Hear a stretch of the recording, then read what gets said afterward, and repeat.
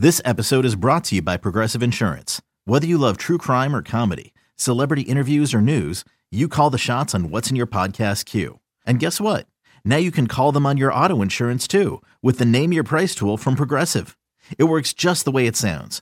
You tell Progressive how much you want to pay for car insurance, and they'll show you coverage options that fit your budget. Get your quote today at Progressive.com to join the over 28 million drivers who trust Progressive. Progressive Casualty Insurance Company and Affiliates. Price and coverage match limited by state law.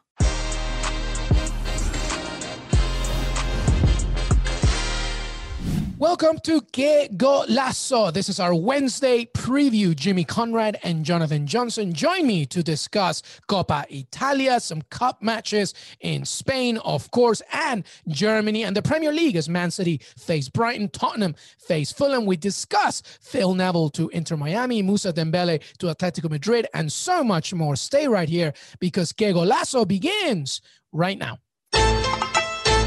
Hey everybody, welcome to Que Golazo, and this is our preview for Wednesday's action. We have Jimmy Conrad and Jonathan Johnson. Jimmy, how are you, bud? I'm doing great. There's so many great games, and I can't wait to dive into all of them. Absolutely. Jonathan Johnson, how are you? How is life in Paris? Very well, thanks. And you guys, great to be back on with you. Very wet, miserable, gray. I thought he was talking about us for a second, Luis. I was like, no, what do no, you mean? no. I feel like I'm nice and dry over here. Yeah, you guys are the sunshine in my life. You're going to be cheering me up. In Paris. All right, let's talk about Wednesday's action. But actually, before we do that, everybody, we're going to talk a little bit about two pieces of information, not breaking news, but just news that are coming out as of late. And, as we get, of course, into January, the much discussion of players and player movement, as well as managers and being acquired by respective teams is, of course, happening. And I wanted to just begin on Phil Neville because it seems that it's an all but done deal, Jimmy Conrad, that Phil Neville, the England women's manager, or, former, because obviously giving his resignation due to the fact that the women's European championships are being moved to 2022, etc. And we don't know about his status on Team GB at the Olympics. Apparently that's not happening. But anyway, Phil Neville, all but done deal to Inter Miami to work under his pal, David Beckham. Fabrizio Romano broke it down for us on the show yesterday. It seems that basically it's a matter of days until this is all done. What are your thoughts on this? Phil Neville to Inter Miami. My first initial instinct is, are you supposed to do business with one of your best friends? I always feel like that's a recipe for disaster. You can't really talk to that friend in maybe the same way that you could talk to somebody that you don't have that emotional tie to. So I'm curious about that. However, on the flip side, I guess you can lay into him a little bit more because you've been through some high pressure situations as former teammates. So I don't know. There's I guess, some risk there, but also some benefits on the other side. My initial impression is that Diego Alonso, the original coach for the team, obviously had to weather the high seas and navigate the high seas of a very difficult season, not only because of COVID, but also just because it's a new expansion team and a very difficult market, as we've seen over the years in Miami, as they're trying to figure out and kind of lay the groundwork for their identity, both on and off the field. Speaking of identity, they didn't have much of any last year. They have some very talented players. They've got some big names. Obviously, Higuain joined late. Matuidi, Rodolfo Pizarro didn't really kick on and do much, even though he played very well in Liga MX for Monterrey. They need some form of identity, very similar to what I say about Chelsea and Frank Lampard. They just kept changing formations, kept changing who was starting and where. And I don't think that team could ever really settle and figure out. And obviously making signings mid-season when you bring in Higuain and Matuidi is going to throw things off as well. So I don't really know what's going on with them. I think Neville will come in and give them an identity, whether it's the best identity given their set of players. That's yet to be determined. I do know that he likes to overload the midfield. He likes to keep the ball. He looks for those numerical advantages. And it seemed like Diego Alonso looked more for the counterattack and that type of stuff. So given what he has at his disposal right now, I think it's going to lend itself to success. But again, I think MLS is going to be much trickier than I think he could ever imagine. It's a much different market and league than any other league around the world. And there's going to be some things that he won't be able to do that he could be doing somewhere else. So it's going to be interesting. And I look forward to this. It's a good stepping stone, I think, for potentially for his career, because if he can manage an MLS team that can kick on to potentially another opportunity somewhere else. And very similar to Patrick Vieira, who did it at NYCFC, proved himself in a tough league, got that opportunity with Nice. Now, unfortunately, that didn't work out, but I think you could. It's a value. I like that the league's being seen as a place for managers to develop as well. So there's a lot to unpack here, but I wish him the best. I just think it's going to be a little bit harder than he thinks it is. Yeah, some very good points there, Jimmy. JJ, we obviously know Phil Neville as a player. His career with the England women's team, fourth place at the World Cup, She Believes Cup in 2019. But ever since that tournament, things have really not gone his way. Jimmy discussed a little bit about the tactics. What are just your initial thoughts about the fact that Phil Neville will be heading to Major League Soccer? Yeah, like Jimmy, I'm also very interested, very curious to see how it plays out. The one thing that I would say about this, or my first observation, is when you have somebody coming in as a coach who's got that closeness, that understanding, with the guy who basically owns the club, Beckham. To me, that suggests it's potentially a way for Beckham to stamp his mark on this Miami side, to get them playing the way that he wants, to get those star names lined up exactly the way that he would like to see them being played on the pitch week in, week out. So, I mean, I do think it's a good opportunity for Phil Neville, obviously getting back into men's football after a while out. And I don't think that there probably would have been a better European offer, or even an equivalent European offer, to Miami. I think it's a great opportunity for him to start fresh, like you said, completely come in and change the way, shape the way that Miami play. We'll just have to see exactly, sort of how that relationship evolves between Beckham and Neville, because we have seen things, as Jimmy said, turn sour in the past when you work with somebody who's such a close friend who dates back so long.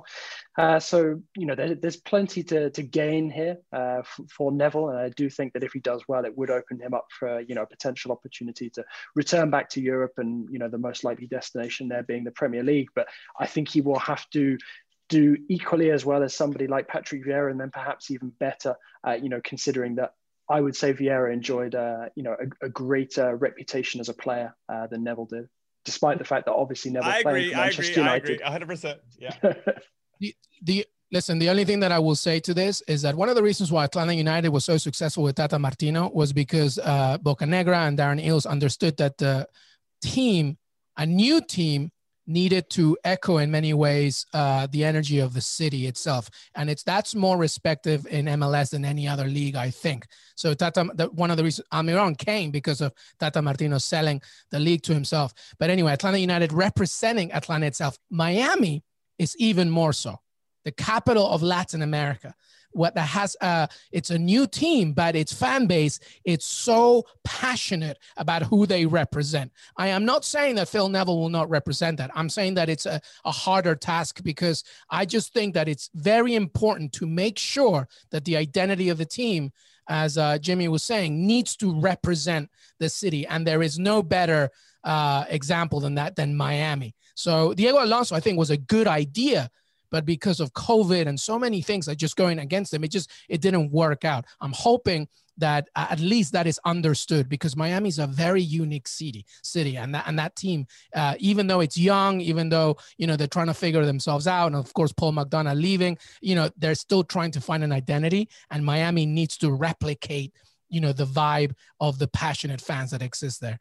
So that to me will be a very important thing. So we're gonna question how much holiday time Neville spends in Miami to ascertain how deep those links are. He'll be setting meetings like in places that you don't even think about.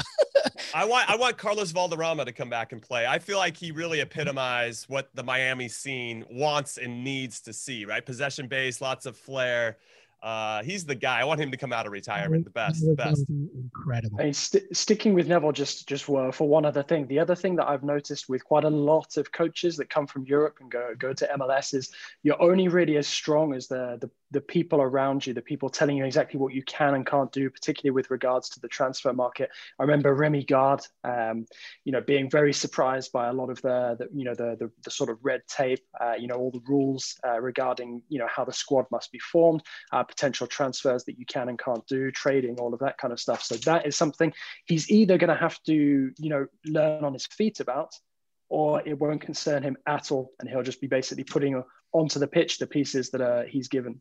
Yeah, very good point. All right, another piece of news here that I wanted to just discuss. Moussa Dembele, reportedly, obviously, from our base here at CBS, including Fabrizio, of course, off to Atletico Madrid, which seems a really intriguing piece.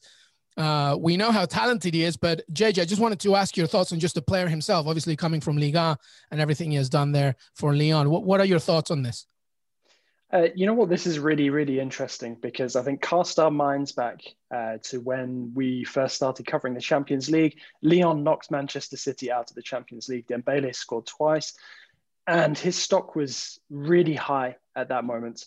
Lyon fought, wanting to keep him, wanting to keep all of their best players in order to get themselves back into Europe after crashing out of the Champions League, because they were stuck in that awkward situation where they were faced with being out of Europe for the first time in the best part of 30 years if they didn't win the Champions League, which, obviously was always going to be an impossible task. But they made a good go of it, managed to get to the semi-finals, and Dembele played a key role in that, despite the fact that he spent a lot of time on the bench. Now, the warning signs were there that he wasn't going to be a key player for Rudy Garcia, and it's conspired to be exactly that. He's only had a handful of starts, despite featuring in about 15 or 16 matches so far this season. So he hasn't really had as much of an opportunity to show what he can do, and he's been put in the shade by a very good attacking unit in Lyon over the last couple of months. You've got Memphis Depay, who's on great form, Karl Toko Ekambi, who's doing very well, stepping up and chipping in. And then you've got Tino Kadewere, who was sort of the unknown factor at that moment because he was stepping up from Le Havre in Ligue 2, and he's made that jump. Those three guys are now pretty much in and around the 10-goal mark each so far this season, and Dembele wasn't really getting a look in. So Lyon have lost out massively in terms of his market value because they could have cashed in on him in hindsight after that double goal showing against Manchester City in the Champions League. They didn't, and now they're going to be hoping that he has a very productive second half of the season in Madrid, and in order to make sure that Madrid take up that option to buy that's in the deal. But it is a deal that I can potentially see Atletico winning from. He's a guy who knows how to score. He's got good technique. He's had a good footballing education, came through the ranks at PSG despite never making a senior debut. Then he went to Fulham, then he went to Celtic, and he's continued to score and be prolific for Lyon up until he lost his place in the team under Garcia. So he's a guy who goes to Atleti with a point to prove. And considering the change in the way that Atleti have played over the last couple of months, I think that really suits him, because before, it's not necessarily a move that I could have seen working had Simeone stayed true to the style that he'd implemented there over the years. But now with, Atleti capable of suddenly playing a variety of different styles, I think Dembele, really, really could suit them quite well. And considering that you've already got the likes of Luis Suarez in that team, they have the makings of a very prolific attacking force. Yeah, great stuff there. Jimmy, thoughts on this as an Atleti fan? A player with a point to prove always sounds like music to Cholo Simeone's ears. What do you make of this one? I'm excited about it. Obviously, Diego Costa wasn't working out. I think there's some emotional baggage with him. He'd played for the club before, and obviously bring Luis Suarez in. He's going to feel obviously a little defensive about, wait, what does this all mean? I'm the old guy up top. And he was expensive as well. So you move him along and you get a good price, or at least have an opportunity to get Dembele at a good price. As JJ said, he's scored goals against big clubs before. He's proven it. He's got a nice track record. He's got 20 goals in all competitions the last 2 years for Lyon. But this particular season's been tough for all the points that JJ brought up. I do think a new scenery, new teammates can maybe lift his spirits a little bit. And I think he'll come in knowing exactly what his role is. You're not going to start unless Luis Suarez is slowing down, or he needs a little bit of you're like a spot starter in a lot of different ways. And in those moments, can you take advantage of it and score and look to combine with Joao Felix and Angel Correa and Yannick Carrasco? And I think it's a great signing. Ultimately, he's only 24 years old. I think the upside is very, very good. I don't think he's hit his ceiling yet. And so now we'll wait and see if Diego Simeone can get the best out of him, or if he's just going to turn him into the best defensive striker of all time. Yeah, just to add to what Jimmy was saying, there was a very interesting interview with Lyon sporting director Juninho over the weekend, where he admitted that Dembele had come to see him. And on top of Dembele saying that he thought it was the right moment for him to leave the club, he crucially said to Juninho that he had lost some of his motivation playing for Lyon. And Juninho hinted at the fact that they accepted his will to, or his desire to leave, based on the fact that they couldn't count on him being fully committed to the club for the remainder of the season. I found that very interesting because I think that gives Cholo something to work with. He's got a guy who's looking to be rejuvenated. Like Jimmy said, a change of scene, will or should really, do him the world of good. And if he does go somewhere new and feel like he has to prove himself over again, the challenge has been laid down. I think that's going to see Dembele being more productive than we would have expected had he, perhaps just swanned in after scoring that brace against City over the summer. And this actually adds another piece to Alvaro Morata because he's at Juventus, from Atleti. And obviously Juventus apparently want to keep him, of course. So this would help a lot, especially if Dembele does well. All right, that's great. A lot of information there. All right, let's take a break and then we'll dive right into Wednesday's action. Stay right here. We'll be right back. Okay, picture this. It's Friday afternoon when a thought hits you. I can spend another weekend doing the same old whatever, or I can hop into my all-new Hyundai Santa Fe and hit the road. With available H-Track all-wheel drive and 3-row seating, my whole family can head deep into the wild. Conquer the weekend in the all-new Hyundai Santa Fe. Visit HyundaiUSA.com or call 562-314-4603 for more details. Hyundai, there's joy in every journey. eBay Motors is here for the ride. Remember when you first saw the potential? And then through some elbow grease, fresh installs, and a whole lot of love, you transformed 100,000 miles and a body full of rust into a drive that's all your own. Look to your left. Look to your right. It's official. No one's got a ride like this. There's nothing else that sounds like, feels like, or looks like the set of wheels in your garage. With over 122 million parts, you can make sure your number one ride or die stays running smoothly. So there's no limit to how far you can take it. Brake kits, turbochargers, engines, exhaust kits, roof racks, LED headlights, bumpers, whatever your baby needs, eBay Motors has it. And with eBay Guaranteed Fit, it's guaranteed to fit your ride the first time, every time, or your money back. Plus at these prices, well, you're burning rubber, not cash. Keep your ride or die alive at ebaymotors.com. Eligible items only. Exclusions apply. Welcome back, everybody, to Que Golazo. Jimmy Conrad, Jonathan Johnson, and we are talking now Wednesday action. And, when I was doing this list and all of us were just talking about what to preview, I thought, a game here and there. There's a lot of games here on Wednesday. Jimmy, let's begin in the Premier League. Two fixtures, starting with, of course, Manchester City against Brighton. How do you see that one?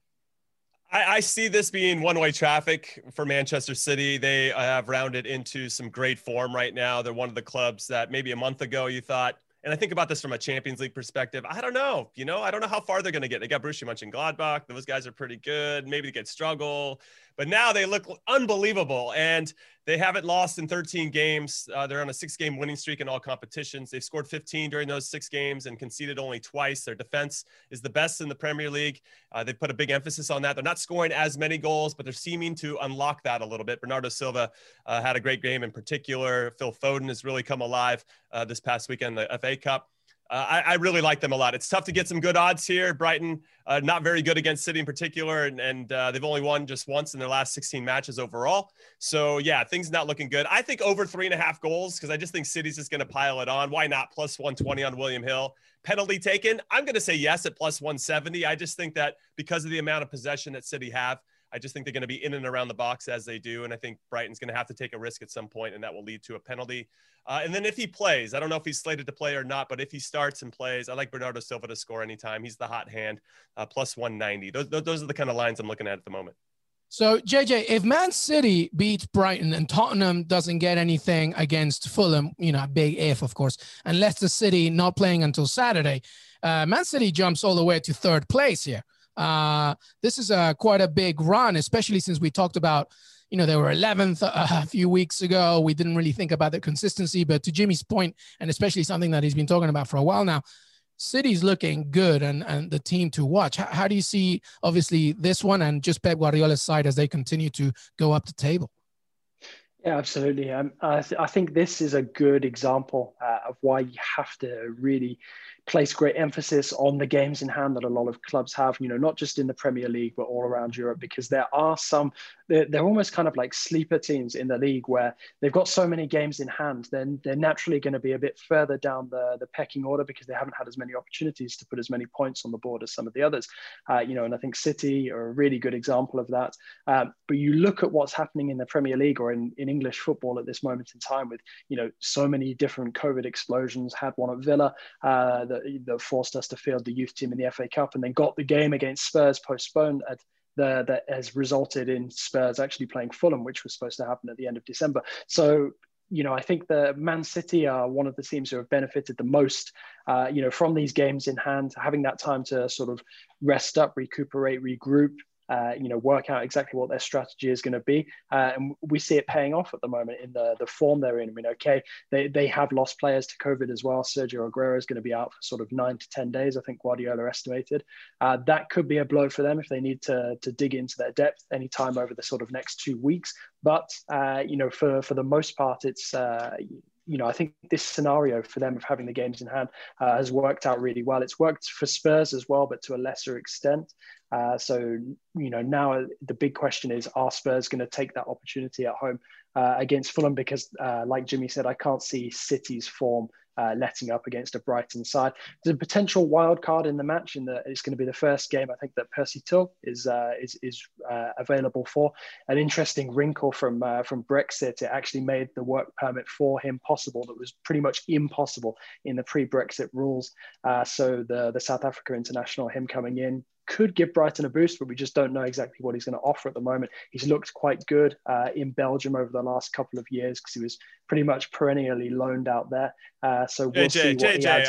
I gotta cut you off. Brighton can bring in Messi. They could bring in Messi, and they're still not going to win this game. Okay, so I'm just going to throw that. It's not necessarily for whether they can win this game or not. It's for whether they can give themselves something to cling on to in the games moving forward. I don't see anything other than a City win in this match, but I think that Brighton, they're in a bit of a precarious position at the moment because you look at the table, they're only 3 points above Fulham in the relegation zone, and Fulham have a couple of games in hand as well. So again, this games in hand thing, really is impacting both ends of the table. Yeah, absolutely. And Brighton, by the way, up the race to signing Moises Caicedo, the young Ecuadorian star, which is kind of amazing to me that it's Brighton, the one that might lead the race. By the way, can we just, before I get your score predictions for this game, we've talked about Trent Alexander-Arnold, other right back, so good. Joe Cancelo is amazing. He is such a good player. I think he's right now the best right back in the league. What do you think, Jimmy? Yeah, Pep came out and had a press conference and answered a question about Cancelo just recently, saying that he was confused in his first season. He didn't really know where he fit. When he signed, he thought he came in with different expectations than maybe the team could allow. And now I think he's starting to play within himself, play within the system, and he's really blossomed. I mean, they've been fantastic. We talk about kind of the center backs, Ruben Diaz, John Stones, being revitalized in a lot of different ways, being a good, center back pairing. And then Cancelo, for me, I think is a big reason why they're so stout defensively as well. He is a tremendous, tremendous player. And as he continues to settle, they're only going to continue to get better. I think the left back position is the only one on City's back line where is it Zinchenko? Is it Mendy? They don't really have as much consistency. But even when he lines up there and they have Kyle Walker on the other side, he locks it down. Again, he plays within himself. And I think that's been a big piece for City this season. All right. So what's your prediction for this one? Jimmy, what do you I'll go 3-1 to City. I'll give Brighton a little bit of love there. Somebody will score and they'll maybe nip something on a set piece. But ultimately, I think City are going to be complete control of this one. JJ? I'm going to go for something probably more severe, 4-0 City. I'll be in the middle. I'll go 2-1. Brighton will really. That's so nice. You're so nice. That is such a nice thing. You're so nice, Luis. Brighton will really go for it. No, it's a Man City win. Absolutely. They're just on a roll right now. All right. Tottenham against Fulham. We talked about it. JJ mentioned it. It was meant to be Tottenham against Aston Villa, but due to the COVID break at Bodymoor Heath, Aston Villa really is dealing with a serious COVID situation. The Everton game, which is now being moved to Sunday at 12 p.m. Eastern. It's not 100% certain, depending on how that happens. So that means Tottenham and Fulham has been moved up to Wednesday. And again, we mentioned that Tottenham can continue going up the table. They have a game in hand to Leicester City with a win under them. They're in fourth spot. Man City right behind him. How do you see this one, Jimmy? Tottenham against Fulham, a London derby here. Well, we're already seeing some bickering from both managers. Not surprising from Jose Mourinho, maybe a bit more surprising from Scott Parker, the manager of Fulham, who said he would have maybe had a different lineup in the FA Cup over the weekend had he known this game was going to be played. He found out after the fact that they're going to play Tottenham midweek. So he's a little bit bitter. He says they're a little decimated because of COVID. They can't roll out their best team and yada, yada, yada. Of course, Jose Mourinho's like, yeah, I don't care. I found out 2 hours before the last time we were supposed to play that the game was off. So basically deal with it. Suck it, buddy. I love it. I love Mourinho and every stretch of the imagination when it comes to those press conferences. So there's already some animosity there. I think Spurs are in cruise control, very similar to City. They've started to round back into some good form. They've won 3 consecutive games in all competitions without conceding a goal. They're now in the League Cup final against City, which will be a very good match, and got to the 4th round of the FA Cup, and now are climbing back up the table, currently in 4th. So even though Fulham have gone unbeaten in their last 5 in the league, they've only scored, the last 4. They've only scored 2 goals in those last 5 games in total overall. And I don't see them scoring, especially with a decimated team. I like Spurs to keep a clean sheet plus 100. And I think Spurs, even though Harry Kane, Heung-min Son, who didn't play on the weekend, will come into the field, I still think this one's going to be a little bit tight, just due to the fact that Fulham have been very good especially just not giving up a lot of opportunities. And when you have a team that maybe isn't as strong as you want, you're definitely emphasizing having good team shape. Just don't be easy to break down. You have your couple lines, try to get to halftime 0-0. So I could see this one being a little bit tighter. I don't think there's going to be the same maybe pockets of space that we maybe normally see from Fulham earlier in the season. I think they've tightened that up a little bit, but that just means they got nothing going the other way. So Spurs again to get a clean sheet plus 100, and I like Spurs to win in under 2.5 goals plus 290. Yeah, the fitness of Tottenham is looking better, especially with Pierre-Emile Højbjerg, who should be returning for this game as well. I think that's a big part of their midfield. JJ, Tottenham, Fulham, London derby, Scott Parker angry, Mourinho doesn't care. Either way, to your point, Fulham can do something here if they can catch up to Brighton and get out of the bottom 3. But of course, it's easier said than done. How do you see this one? Yeah, absolutely. I mean, this one is it's interesting from a Fulham point of view because of the situation they're in with those games in hand to get out of the relegation zone, but also because of the fact that they've only played once so far this year. I think they've only played once since Boxing Day, which actually, puts them sort of on the verge of potentially lacking a little bit of match rhythm, but also at the same time means that their players are going to be much fresher than most squads at this moment in time. So yes, I can completely understand where Parker's coming from, saying it's not ideal. It's not ideal, but if everybody complained about the situations that are not ideal, every single pre and post match press conference in the Premier League is going to be about people saying, "Oh, the situation's not ideal." Everyone's just got to sort of grin and bear it. Frustrating to have dropped out of the FA Cup by having to field a youth team, but Villa did what they had to do in order to stop the calendar from getting too muddled. So it's there's a lot of clubs having to make sacrifices at the moment, and I think Fulham being able to go to Spurs and being able to play this game is not a huge sacrifice really overall. It just needs to be done. So people should stop complaining about it all the time. We've got a very good Spurs side. He knows that they're in for a tough time. So use that extra match fitness to their advantage. Try and run them as close as possible. And who knows, maybe they could nick a point. And listen, by the way, like moving this fixture now probably helps him a little bit, just because you never know what might happen later in the month, and it becomes a little busier for them in the first place. All right, Jimmy, how do you see this one? Tottenham, Fulham. I got 2-0 Spurs. All right, JJ. I'm gonna say 3-1 Spurs. I'm gonna go with 3-0. Fulham's getting nothing out of it. Oh, Luis is not nice anymore. He went from being nice to like slapping people around. I like it, well, Luis. I unpredictable. Listen, like I'm very thankful for that the league's still going and players are going, but Scott Parker needs to understand that, every team is dealing with stuff. Like it's not completely unique to the Cottagers. And my result reflects my anger at Fulham. All right. When we come back, the rest of Europe, including Coppa Italia, the Spanish Supercopa, and so much more. Stay right here. Welcome back, everybody. Here with Jonathan Johnson, Jimmy Conrad, previewing Wednesday's action. And now we move to the rest of Europe. Jimmy, a lot of matches here. Where do we start? Yeah, there's so much to choose from. I think JJ is going to go with PSG versus Marseille, so I'll let him take that one. So I'm going to focus on the Spanish Super Cup. Real Sociedad taking on Barcelona, hosting Barcelona. Now, a month ago, Real Sociedad was like the team in La Liga, the top of the table. They're cruising in their Europa League group. You're like, wow, what is happening at La Real? David Silva definitely made the right decision, not going to Lazio, spurning them to go back to Spain and play for Sociedad.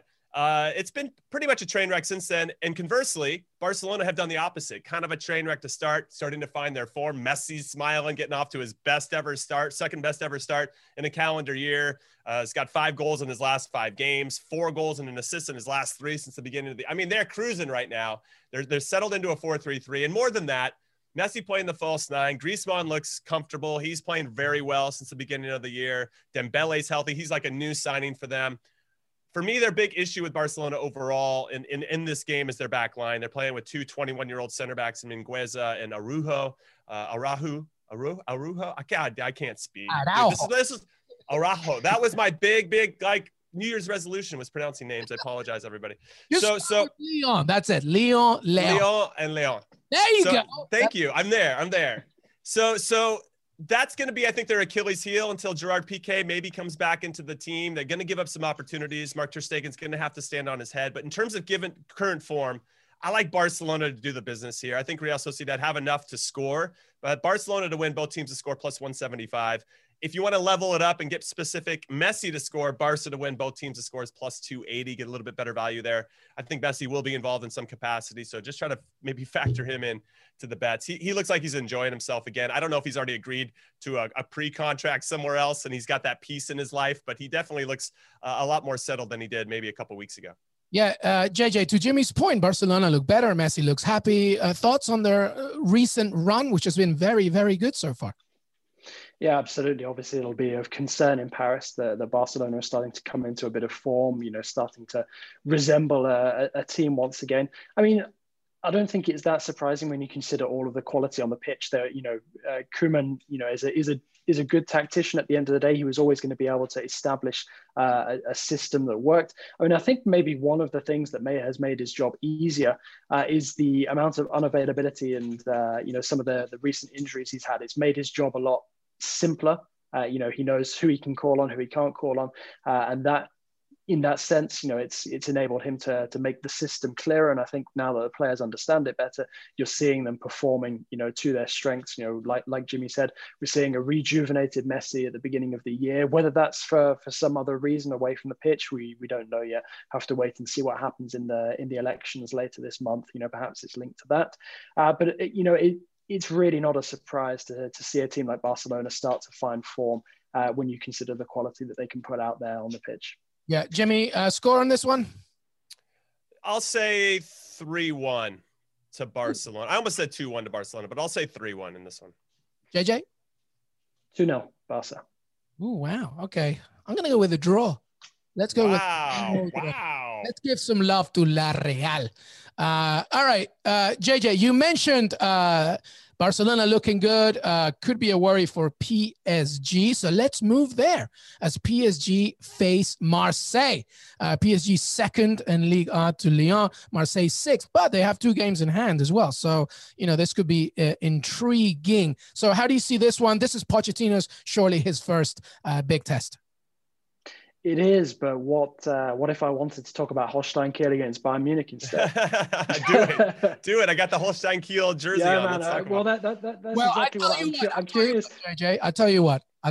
We'll do PSG Marseille, and I'll come right back to you with Bayern Munich, and because Jimmy has a great story as well. So let's go with PSG. Oh, no, that's the whole reason I want to hear about it. No, it's for PSG, for Pochettino. Obviously, this is a very big opportunity.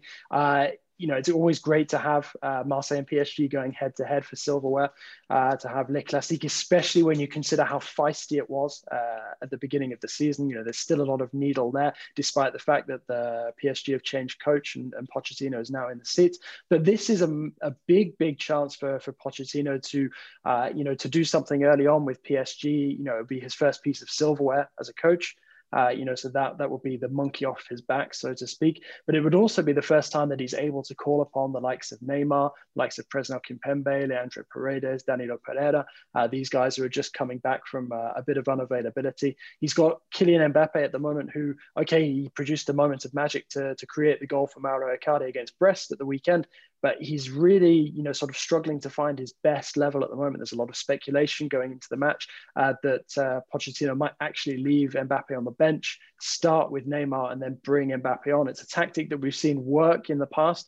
Tuchel especially has used that, where he's brought Mbappe on against Marseille at the Velodrome, and he scored almost instantly after coming on. Same happened against Lyon as well. So it's going to be interesting to see how Pochettino plays this. We started to see against Brest that the players were buying into his methods. There's some slight changes in style, the way that they're approaching things. So it's, they're a work in progress for sure, but Marseille are not in the best of form coming into this one. So I think this is a great moment for PSG to, confirm their return to form, and for Pochettino to potentially get that first piece of silverware in his cabinet. Jimmy, this is your team, Marseille. Thoughts on this one as they face Pochettino's PSG? Yeah, even though Marseille went to Paris and won earlier this season in Liga 1-0, Florian Thauvin, I think I said that right, scored. I just don't see it happening again. Marseille, for me, is still disappointed about their Champions League run. Yes, they could be focused on their domestic form, and at that time it was good. So, all right, I'll give Andres Villas-Boas, the manager, a little bit of leeway there. But their domestic form since then hasn't been good either. I'm not a big Andre Villas-Boas fan. I think he's a bit of a, I don't know. Can I say fraud? Can I say poser? I just think he's living off borrowed time, being the assistant manager for Jose Mourinho, having a good run with Porto, and everybody was buying into this magic. There's no magic there. I'm not buying what he's selling. So yeah, I'm a frustrated Marseille fan, I'll say. That said, though, the funny storyline for me is that Pochettino was with Spurs for 5.5 years, couldn't win a trophy, and within 3 weeks with PSG, he's going to win his first ever trophy. So I really love that storyline a lot. I love that he's going to have a healthy team. And I want to see what he does. Obviously, he brought Verratti up a little higher in the field to see if he can combine and get up there. To JJ's point earlier, I think in a podcast last week, Verratti doesn't really like to shoot from distance. So, it's just interesting to see how he's going to unlock things if that's never a threat for him to really unleash from distance. Whereas, like, let's say a Papu Gomez, for instance, would just shoot if the space was available. Anyway, getting into the weeds there. I like PSG to win, both teams to score plus 150. I do think that Marseille do have the firepower to hit the back of the net. I just think PSG have too much. I think they're going to want to impress not only Pochettino, but just to get that first trophy under their belt for the season and start to focus on other competitions. If you want to level that up, Mbappe or Neymar to score, PSG to win, and both teams to score plus 275. So yeah, I got 2-0. I know you're going to ask me my score.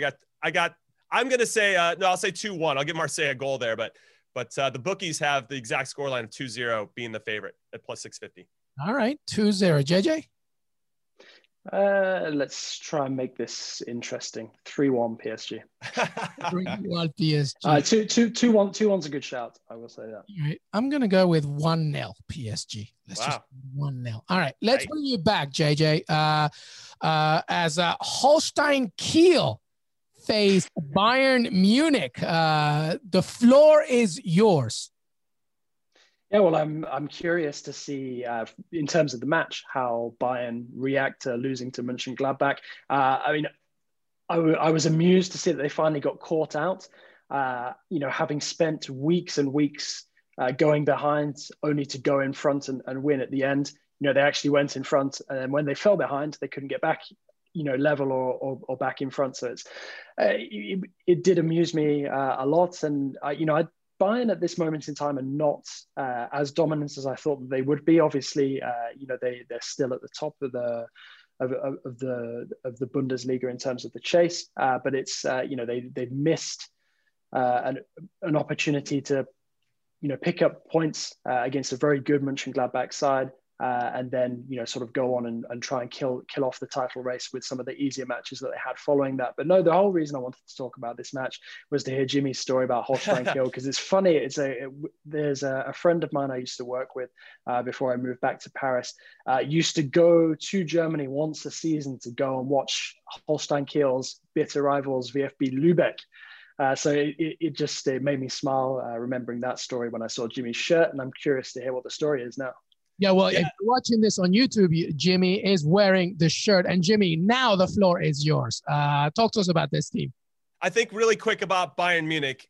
The fact that they're still on top of the table and not playing well is the scariest thing ever. I mean, imagine when they actually start to play well and lock it down in all areas, and they're just going to run away with it. All right, now let's talk about Holstein Kiel. So I coach a 4th division club in this country called the San Francisco Glens, USL League 2, and we've developed a relationship. We try to do it with clubs around the world so that we can maybe send players over there and vice versa and learn best practices both on and off the field. And we have a great relationship with Holstein Kiel. They're our sister club over in Germany. And I had the opportunity to go over to Kiel and to spend time with their coaching staff and their front office and learn what they're doing and their methodologies. And I have this jersey. And so we have a great relationship with the club. I'm very excited for them to take on Bayern Munich in the DFB Pokal. They're plus 2,100 if they're going to beat Bayern Munich straight up on William Hill. I might throw $10 on there to win 200. Why not? And see what happens. They have the best defense in the second Bundesliga. They're currently in 3rd. They do have trouble scoring goals a little bit, but if they can somehow, you never know, it's a cup competition. I don't see it happening, but stranger things have happened. So I'm pulling for them. Their nickname is the Storks. So up the Storks. And I'm hoping for the very best for Kiel on Wednesday. It should be a lot of fun to watch. Oh, I love it. I love it. All right. So give me a score prediction then. What do you think there, Jimmy? Oh, my heart says in penalties, Kiel's going to somehow figure out a way. But my head says Bayern's probably going to win 3 or 4-0. JJ? Yeah, I agree with Jimmy. I think I can only see a heavy Bayern victory, unfortunately, for Kiel. As much as I would love to see a giant killing, which we have seen, in recent years in the Pokal. We saw Saarbrücken, who are going very well in the 3rd tier, do quite well. I think it was last season. So fingers crossed for an upset, but I don't think that there will be one in this game. Yeah, me too. 3-0 Bayern Munich. Though the jerseys are legit. I like them. I want one, definitely. All right, I'll talk to them. Let them know if you want one. All right, before we wrap up and answer some questions from listeners, any other games here, Jimmy? Copa Libertadores, Santos face Boca in the second leg. Copa Italia as well, Fiorentina, Inter, Juve, Genoa. Anything else there that you'd like to see? I think for me, I want to see how AC Milan does now that Zlatan's coming back into the team. He should be starting this one against Torino. They just beat Torino on the weekend. Torino, unfortunately, has to play them twice in a row, so that sucks for them. Juve is now into the round of 16. This is their first game in this competition. I want to see how they do and who they line up with. Obviously, they got some big games coming up. They got the big Supercopa against Napoli, and then they got Inter Milan, of course. So I'm interested to see what lineup gets rolled out. But to your point, Copa Libertadores, second leg, semifinal, Santos versus Boca, 0-0 in leg 1. Pretty even throughout. Not really that exciting of a game. I'm curious to see how this goes. William Hill, plus 188 for Santos to win straight up. The draw is plus 210 after 90 minutes. I like Boca. I'm a Boca fan. I'm a fan of pretty much everybody. Plus 160 for Boca Juniors to win this Dale Bo. I think they're going to do the business. I think Carlos Tevez is going to somehow, find that magic and get a winner from them. But Santos coming off a big win against Sao Paulo, big rivalry there. Last week, this past weekend, 1-0. So they have some confidence going in. Boca's coming off 3 consecutive draws in Argentina in the league. So given current form, I think Santos has got it, but I like Boca to try to get to the final and potentially play River Plate. Yeah, well, let's see what happens there, because as we tape, of course, the River Plate play Palmeiras on Tuesday, but they're down 3-0. You never know. You never know. You never know in South America. You never know. JJ, any games that we missed or you wanted to highlight before we answer these questions? I mean, I'm pretty interested to see all the games that we've touched on so far. But, I also think in the Coppa Italia, that clash between Fiorentina and Inter is going to be quite interesting. Fiorentina starting to pick up a little bit under Prandelli now. Inter as well, can't really afford too many distractions from the Serie A title race because they have so much riding on it, considering how bad the Champions League campaign was this season. And I just wonder if it's, perhaps a good tactical exit from them in the Coppa Italia if they're, pushed to the brink by Fiorentina, and then perhaps just edged out. Because I think ultimately Inter's title hopes may well rest on just being focused on Serie A between now and the end of the season. Yeah, very good point. All right, before we say goodbye, everybody, 2 questions from listeners. Let's get the thoughts from Jimmy and JJ on this one. The first one coming from at Selvedin, I don't know. Selvedin, thank you so much. But will any of the French players join Real Madrid this summer? Mbappé, Camavinga, Upamecano, Koundé. Obviously, we had Fabrizio Romano yesterday talking about Upamecano's situation. It won't be resolved till the summer, so we'll see what happens there. Camavinga and others. JJ, what are your thoughts on all of those, especially Kylian Mbappé, of course, who would be the biggest? Yeah, I don't think any of these guys are going to be seeing moves before the summer. I think they're all pretty much playing for clubs who don't want to see them go. I think Upamecano, Leipzig, sort of resigned to the fact that he will leave, but PSG still want to extend Kylian Mbappe's contract, and Rennes, won't want to see Camavinga leave. But while he's not signing a contract extension, that's obviously a possibility. The one thing that I would say, particularly with regards to Real Madrid being interested in some of these French guys, is that I don't think that they would have enough money, and the same goes for any club in Europe, to sign more than one of those players. And I don't think that they will be able to afford the price that PSG would ask for somebody like an Mbappe this coming summer. I think Real Madrid's best opportunity to get him is to hope that he runs his contract down with PSG and moves on a free, because I think his salary, his pay packet is already going to be substantial enough, especially coming off the back of, hopefully coming off the back of the impact of COVID by that time.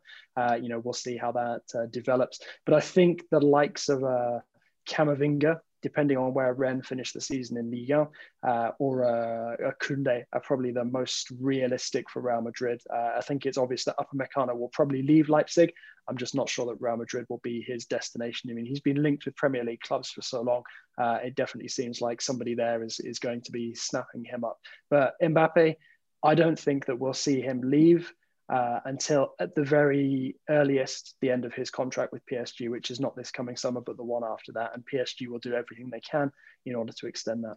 And by the way, Real Madrid fans, you got to figure out your stuff in-house. Sergio Ramos is still trying to deal with his contract, etc. So, worry about what's going on inside before you start talking about Kylian Mbappe. Would you like to see... Although, going back to that link, Ramos potentially leaving, Koundé coming from Sevilla to Real Madrid. Yeah, Sevilla could turn out to be Real Madrid's new rock in the center of defense. Yeah, we will see. Jimmy, very quick. Kylian Mbappe, would you like to see him somewhere else outside of PSG? I think there's always that question of, can he do it in another league? He's only played in France his whole career, and very similar to Messi, right? We want to see him play somewhere else just to see if he can dominate there. We all know that he can, but we just want to see it anyway, right? So I think it would be cool to see him. I don't know where he'll end up, but it seems like I can envision him wearing the colors of Real Madrid, Los Blancos. So I don't know. I think he'll probably stay. I do think there's an outside chance that they will get Messi in this upcoming summer transfer window. And if that happens, I mean, could you imagine? So I don't know. It's all to play for. And really it's up to Mbappe, right? What he wants to do. And if I feel like he's accomplished everything he's going to accomplish with PSG, he's going to have to want a new challenge at some point. Yeah. It's so funny that when we talk about Mbappe's career, it's like he's 22 and we still amazing. Just so much what he has achieved. All right, final question from Dan. Dan Morgi, I believe, a fellow villain, by the way, up the villa. Dan. All right, let's begin with you, Jimmy, on this question. Thoughts on the PL Premier League circuit breaker pause? About possibly taking a break. Seems like it's needed, but not sure how it can be done with an already packed schedule and Euro 2021/2020 coming this summer. What are your thoughts on taking a break in the Premier League? I think they need it. That goes without saying. I think we see the benefit when other leagues do it, specifically the Bundesliga, and they didn't obviously enjoy it this year, but in past years, when they have that 3-4 weeks, it makes a difference. And you can see that they're a little bit fresher, I think, in those European competitions in particular. There is some kind of charm, I think, for us neutrals of seeing games, every other day for the most part when the Premier League team gets through the holiday season, but it is going to wear teams down, especially just due to the back end of last, where they just didn't really end, right? There was that long stoppage. Then we had the Champions League started right up, and then away we go. And for those top teams that had to compete in all that, I can understand why they need a break in particular. So I'm for it. I think anytime you can get some rest, sometimes rest is just as important as the work, and both mentally and physically. And I think that the players would probably appreciate it. So we'll end up seeing how it goes. Yeah. JJ, thoughts on that?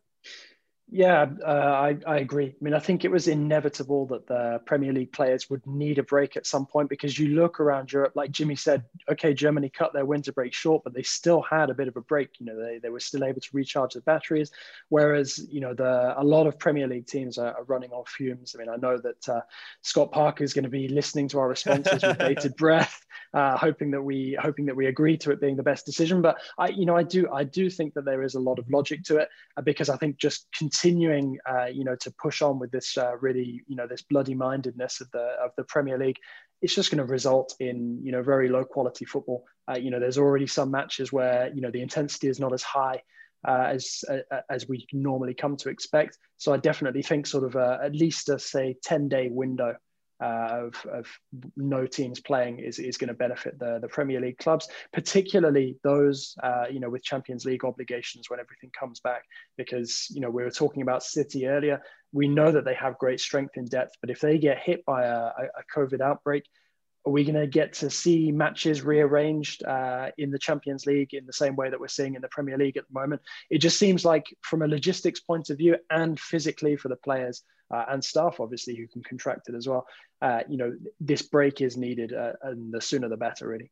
Yeah, that's the thing. It's like, any other regular season, there's a discussion about a circuit break, but with COVID, that just adds another whole issue. So, but that's it. That's the show. I hope everybody enjoyed it. Jimmy Conrad, thank you, buddy. Thank you. Jonathan Johnson, always a pleasure. Yep. Likewise. Thanks a lot for having me on again, and great chatting with you guys. Thank you, boys. I want to thank Jonathan Johnson and Jimmy Conrad for joining me today. Don't forget to listen to us on Apple Podcasts, Spotify, and Stitcher. Leave a rating and review whenever possible. If you're listening to this, or if you have a smart speaker, you can say, hey, Google, play CBS Soccer Podcast. Or, hey, Alexa, play the latest episode of CBS Sports Soccer Podcasts. It's amazing, right? Technology is ridiculous. All right, so make sure that you follow us on Twitter, Que Golazo Pod. Have a great rest of your week, and we'll see you next time.